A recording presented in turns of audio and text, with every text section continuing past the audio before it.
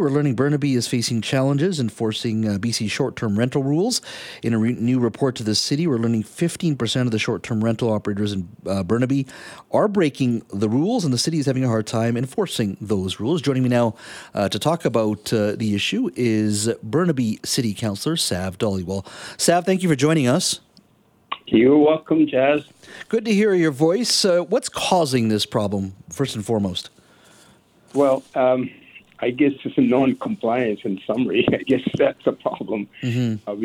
We, as like many other cities, are having difficulty enforcing bylaws, and people seem to be using different names. They don't need a whole lot of, I guess, I would say, any kind of restriction that the city put on, they seem to be ignoring it because they can go directly to the platform providers, the short-term rental providers, and register. Put the ad on, and the ads don't really always have the address. Mm-hmm. They just simply say somewhere in Burnaby, blah blah blah. So it's difficult for us, quite difficult right now to chase down everyone that puts the ads on, and the platforms themselves, they don't. We tried to have an agreement with us, the city, when we bought a bylaw, mm-hmm. and that they're not overly keen to do that because, they're dealing with a whole lot of cities, they're different ones, and they continue. So, we'll do our best to make sure, but there's no formal agreement. So what happens, Jazz, a lot of ads are going on, and a lot of people are getting guests in their homes, but they don't have a license. We get complaints both from the strata people as well as the neighbors, and we need a whole lot of proof of that, evidence of that, as you know, before we can do anything. So, and even I just want to confirm something. We have to write a letter.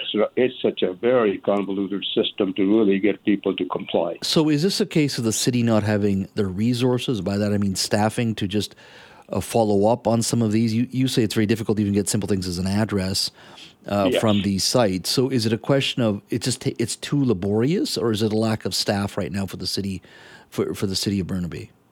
Yeah, very laborious. Yeah. And at the end of the day, when we do determine whatnot, and we find, yes, the owner is violating this bylaw knowingly most of the time, they don't give a whole lot of care to our warning letters, and all that. And when we give them a fine, which is basically, as you know, bylaw notice fine, well, $500 a maximum per day or per violation. And they don't seem to even bother paying or doing anything with it.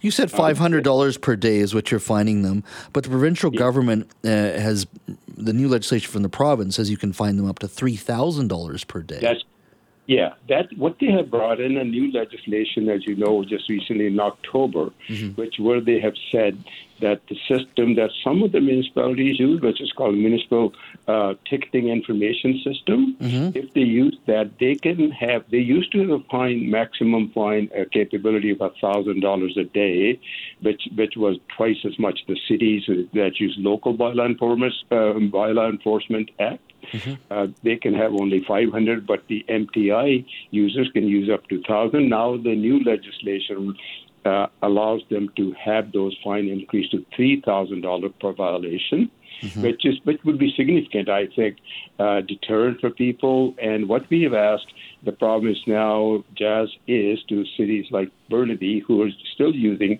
local government bylaw tickets enforcement act, to also give them the ability to raise those fines to $3,000. So when we do spend all that time chasing down and finally giving ticket to someone, then at least it's worth for them to really think twice about it, because right now they just throw away $500 ticket, and even if they have to pay, it's like a couple of nights of their money they could recoup. Yeah, so just to confirm here, so you can obviously fine them $500, but that's under the local government bylaw notice enforcement act, and that's what Burnaby has. You're not able to fine them the $3,000 because that's under a different system called the municipal ticket information system. So the report, to my understanding, the City of Burnaby's report says it's far more complicated and requires lots of changes. So literally, you cannot fine them $3,000 per night at this point, the way the system is set up. We can only maximum fine under our bylaws is $500. Yes. So would that require new legislation then to allow you to be able to fine under the new system, the other system? No, the legislation already exists, but it has a limit. So we have asked for JASB to allow under municipal, like local government bylaw notice and Enforcement Act, to just simply say same as the MTI, which is a maximum 3,000. That's the only change we've asked for. Yes. Okay, that's a regulatory change. Okay, what I find interesting here is, one, I wish they had thought of that before all of this was announced, because it would have been a lot easier for you guys. Yeah, I said, this would have been, this is an oversight in my view. I don't think they meant to do it. They know the problem does exist. That's why they were very willing and supportive of the local government to say, $500 doesn't seem to do, $1,000 doesn't seem to do a job. Let's make it 3,000. But they obviously overlooked that under the local government bylaw notice and Enforcement Act. The only maximum limit for any of our bylaws is a $500.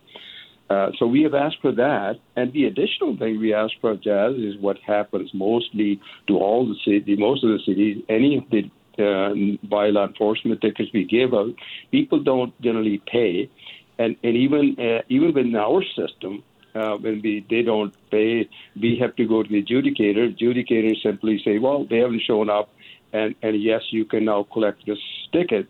And then we try to chase them. If not, then we generally have to give to collection agencies. It's so difficult to go to court to get that money. So, and we don't get much money back from the collection agencies either. It's a hit and miss. So what we have asked for is allowing those people, such violations which relate to land use failure or compliances, to have that money actually added to the property tax due notice tax. So, in other words, there's a way to collect that money. Hopefully, they will look at that as well to allow the cities. How long would it take to make these changes? How long would it take to make these changes? I'm just curious. Well, I'm hoping that by May, when the act comes into effect, the one that they've just brought in, that they will do at the same time. And then the big thing is happening. The province is doing, Jazz, is the registry system. But the province is committed to creating a registry, but the platform must comply, and they hopefully will have an agreement with them.